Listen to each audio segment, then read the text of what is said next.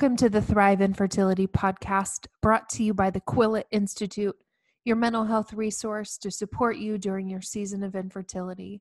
We are here to help you thrive. Hey, y'all. Welcome back to another episode of the Thrive Infertility Podcast. This is your host, Kathy Quillette, CEO of the Quillette Institute and owner of Tennessee Reproductive Therapy. I'm sure glad you're back with me, y'all. I'm looking out my window right now, and there is a cardinal on my fence and plants that are trying to squeak above the earth right now. And it's a little overcast, but what I can tell you is coming is spring. And I love the symbolism of spring. If you've read anything that I've written, I just love the newness. I love the wonder of spring. I love the symbolism tied into just the hard seasons that we encounter and the growth that happens even when, the mulch is frozen and the ground is hard and no new growth is coming. But even in that season, there's this natural pause where the earth just kind of is. It's still, but it's growing, it's readying itself, it's resting, it's Sabbathing. And I just love that symbolism. And so my plants are coming up, and that's just an indication, and daylight savings time just happened, right? It's this symbolism and this perspective for me, and it gives me a chance to pause and say newness is coming. And I love that. And I hope that in this week ahead for you, that you can take an opportunity and pause and appreciate the spring, but also allow yourself some perspective to wonder what has been dead, wintry in my life, but also what can I expect to come into this new season. Y'all, today I want to talk about fertility treatments a little bit. I've had Dr. Montville and Dr. Amelia Bailey, and I actually have another RE that's going to come on in a couple weeks, Dr. Mark Trollis. He's going to come on maybe next week. And so we've talked about IVF and what that means. We've run statistics. If you haven't heard those, I would suggest that you go back and hear Dr. Bailey and Dr. Montville just talk about statistics of IVF and IUI and really how to lead that season or live that season with expectation. A lot of times I work with clients. So in case you're new to my world, I'm a marriage and family therapist. I specialize in reproductive and maternal mental health. I own the Quillette Institute, where I can do some fertility coaching in the state of Tennessee. I'm a licensed marriage and family therapist. And so I have a lot of clients, a lot of people struggling with infertility, pregnancy loss, and subsequently pregnancy and postpartum after that. And a lot of my clients, so I work closely with the IVF clinics here in Nashville and Tennessee at large. And I hear a lot of my clients prepping themselves for treatment, almost like they're going to put this dollar in a vending machine and a baby's going to pop out of this symbolic machine. Now, years and years ago, I've used this story in books that I've written also, but my husband led a youth event, and before we went into this event, I saw this kid. He was the last scraggler, and it was part of my job to chaperone and make sure that everybody got in there well. And I remember watching him from a distance, and he put his money in this vending machine, and nothing happened. And then he shook the machine a little bit. He made sure his money went in. He shook the machine a little bit harder. And then all 4 foot something of him, and he had a little bit of a stocky figure, he took a step back and lowered his shoulder, trying so desperately to get what he deserved or what he thought he was owed. He put his money in. Certainly, this is what he deserved, right? And as I watched him, I can just remember it as clear as day, and it was probably a good 12 years ago. He walked across the corridor where this vending machine was, y'all, and he ran across, left his feet, jumped shoulder into this machine, and no Mountain Dew, right? Because every junior hire needs Mountain Dew at 7:30 at night. And he walked away with his head down because what he thought he was owed, put in his money, and he thought this should be a really simple process. And that's fertility treatments for us sometimes, is we think I'm going to put in my $10,000 and I'm going to get a baby. Of course, difficulties and complex treatments come for other people.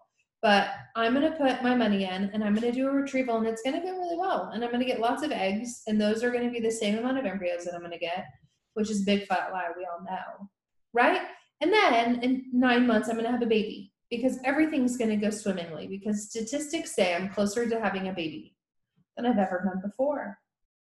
So what happens to you, listener, that might be going through IVF as you stand on the precipice of a fertility treatment and you're hopeful because, again, infertility treatment is kind of like this renewed hope. Most of us all that aren't like Paris Hilton who wants to go in and pick off a menu the children that she's going to raise, which don't even get me started on how damaging that all is to our community. But a lot of us get to IVF. I remember when I walked into the fertility treatment, I was weary. I was exhausted, but it was like this glimmer of hope that I hadn't felt in a long time. It was this, I am so close. I'm going to have a baby now. And if you know me, you know my story didn't end well. I had one meeting and they said, I'm so sorry, Mrs. Quilla, you're not a candidate for this. I had adenomyosis and no healthy space left in my womb to attach an embryo to. Wasn't surprising, I knew it, but again, it was the biggest blow because I thought, this is where people put in their money like a vending machine and you push whatever treatment you want and out comes the baby. It always happens bad to somebody else, but what happens when it happens to you?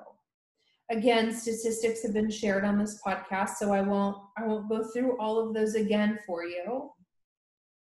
But what happens emotionally when maybe the diagnosis was your husband's and then it was male factor infertility and you go in for the egg retrieval and it yields you no healthy embryos? What happens when you find out there's a genetic condition? Or what happens when it just doesn't work and there's no reason why?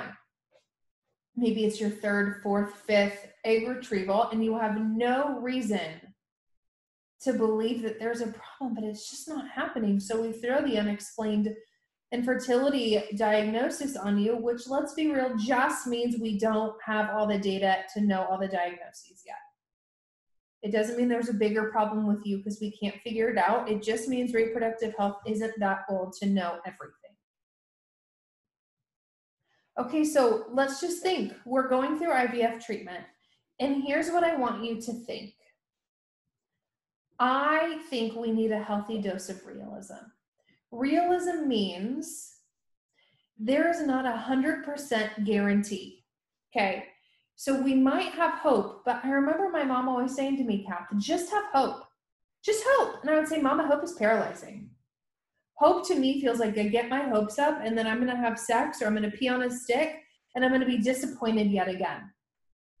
And then it's another month of this arduous journey of a roller coaster, which we all call it. And it is hard. It's hard. And we don't want to go in completely pessimistic saying, I'm going to waste all this money like I'm gambling on black in Vegas, but it's probably going to be on red. So I'm going to waste this $40,000, $20,000, whatever it is. And I have no hope. If that's where you are, we need to get our feet back on the ground and say, I need a little bit of hope here. I know I just said how paralyzing it is, but we can't go in thinking this isn't going to work. We need a realistic perspective that says this isn't 100%. Things can go wrong. These doctors are some of the most trained physicians out there, but they're creating life. They're doing science experiments. They're like artists. I remember I was talking to Dr. Bailey, maybe it was on the podcast last time, and I was like, it's almost like each human is a canvas and you're the artist. And every one we have to go into, every transfer, every retrieval, whatever, is with a different canvas. And so you have to come up with what you think, what paint palette, what medium you think might work best for this. And she was like, absolutely. Absolutely. So no guarantees. Unfortunately, you think you're going to put your money in like this vending machine, and there's not 100% it's going to come back with a pop in hand for you. We need a healthy dose of perspective. Here's the other part of that. We want to be realistic, but we also want to say, this does not make or break me. Even if something goes awry, I trust my doctors. I'm in great medical care. A healthy dose of perspective says, if this doesn't work for me, I'm going to be okay. Because listen, a lot of us think that getting to fertility treatments means the end of the road. It's not the end of the road. You can pivot and go to donation if possible. You can adopt an embryo. You can adopt a human being, which I can tell you as an adoptive mother myself is the most beautiful thing. And while I wasn't there for birth, those are my babies. Those are my babies. And that's how I became a mom. And it was beautiful. I get all super passionate about that. You just watch. Okay, so we need perspective. Things can go wrong. We can pivot, and that's okay. But what I also want to encourage us with, so we did realism, perspective. We also need a healthy dose of self-care, okay? When you get into any of these treatments, you're talking about putting a whole lot of hormones up in your body, okay? You're talking about some really intrusive, mood-altering, hormone-shaking, bloating, whatever hormones that are going to be up in your body that might make you feel like you're having an out-of-body experience. Not like you're hallucinating or anything like that, but I have a lot of my clients say, I just don't feel myself. And listen, I did it. I went on Lupron for a little bit in my journey. I was like the catatonic old lady in a nursing home staring at birds. I don't even know. My husband would come home and I was just sitting on the couch staring out the window. And he's like, what are you doing? And I'm like, I have no idea. But I'm on a healthy dose of Lupron right now. And so here and stare I am. I have clients who have quit their job before because fertility treatments became so hard. I know couples that have needed intensive counseling, which there's no shame in this, because of infertility, because it can be really long and hard. I don't say that to scare you. If this is something you're trying to consider, perspective says a baby could be on the other side. Self-care said, I need to prepare myself for the marathon ahead. Nobody starts out running a marathon without doing exercise. If you run a marathon, you stop at the tables and you get some Gatorade. You stop and get some gummies because you know your blood sugar is going to crash around mile 19. Not that I'm a runner. And you're going to need some sustenance to keep you going. So we need self-care practices. Is it yoga? Is it exercise? What I tell my clients is 30 minutes a day if you can outside moving your body in the springtime, right? Which is glorious. I've already mentioned that. What else is self-care? Listen, for me, I cooked today. Why? Because that was self-care. I didn't have the energy to move my body, but I got to bake some bread. I baked a casserole. I baked some other stuff. It was awesome. My soul felt nourished. What is it that nourishes yours? Take advantage of those things in the middle of your fertility treatments. And if you're gearing up for it, start now because it's hard. Okay, so what else helps us in a marathon? I'm not a runner, but I remember in college, I had a roommate that trained for the LA Marathon. And while I didn't run, I went to a lot of stops across the race with signs and balloons and noisemakers and whatever to cheer her on. We need support people in the middle of fertility treatments to help sustain us, bring us back down to earth, encourage us and say, I'm in your corner. You got this. When you fall, when you're emotional, here's my shoulder. Here are my ears to hear. I'm all yours. You need a support system. Now, some people create blogs, Instagram accounts. Some people go through this completely silently.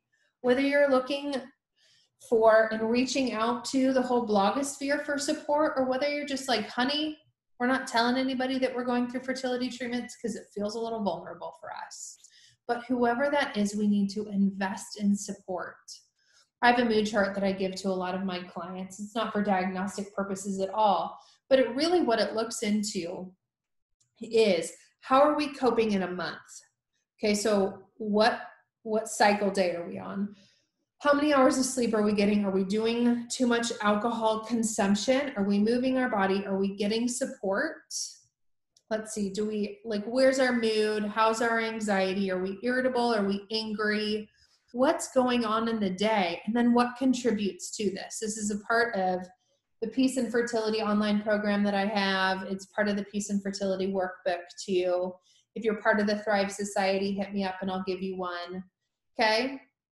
It just keeps track of what's going on. We need what's going on to contribute to our mood and our anxiety in the month. So essentially, what coping skills are really working well for me? And what am I missing out on in my life? Like, let's say you're getting 3 hours of sleep at night on the nights that you feel you're most anxious. Or maybe it's day 14, you're feeling really depressed because of something going on in your life, but you notice when you're kind of feeling a little depressed at some points in your cycle, but you're also noting that days when you feel depressed, your mood goes up a little bit on the days that you get support and exercise. That's what we're really paying attention to. So we want a really healthy, balanced life also when we're going through fertility treatments. So we're going to set ourselves up with some realistic expectations, knowing that this might not all go seamlessly. We're going to have perspective, knowing that regardless of what the outcome is, you as a person, you as a couple are okay. You might have to experience a lot of grief. You might be one of the few that gets through unscathed, and it's just joy. That's amazing. We're going to seek out self-care and we're going to look for support. Knowing that, as doctors have said on here before, and as I will say till the day I die, on your reproductive journey, your physical health is important, but so is your mental health. I saw somebody put out a survey the other day that just said, hey, check in as a host of this big Facebook group. How's your mental health in the middle of infertility? Comment after comment after comment after comment of struggle. I'm struggling. I'm struggling. I'm struggling. If you're struggling, you're in good company.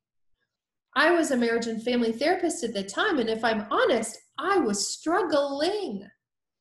There was no shame for asking for help, because the next season of life, ideally, is pregnancy and postpartum and parenthood. So let's work on it now. If you need support in your area, I'm happy to help you look. The fertility coaching with Aquila Institute reaches every corner of this globe. If you're in Tennessee, contact me. Go to TennesseeReproductiveTherapy.com. Send me a message and let's get down to work. I'm ready for you. Okay? We need everybody in our corner when going through infertility treatments. Okay? Because you deserve it, and you deserve to be emotionally healthy and excited for parenthood. Because after infertility, pregnancy is full of anxiety, because we've done all the research. We've looked all over Google. We know the statistics of miscarriage. We know what pregnancy loss looks like because we've scrolled it on Instagram. Make sure that you're centering yourself for a nice, healthy, balanced pregnancy. If you need support, I'm here. I'm not the only one in the country. I can help you find somebody else. That would be my honor to get you the support that you need. It would also be my honor to walk you through whatever it is that you're going through. I hope that y'all have a great week. I've got some other sweet professionals upcoming. I'm doing a couple this week, and I can't wait for you to hear the stuff that they told me they want to talk about. So have a great week and go out and thrive. Bye, y'all. Thank you so much for joining us for this episode of Thrive Infertility, brought to you by the Quilla Institute. Don't forget to check us out online at thequillainstitute.com or at the Quilla Institute on Instagram and Facebook. Have a great day.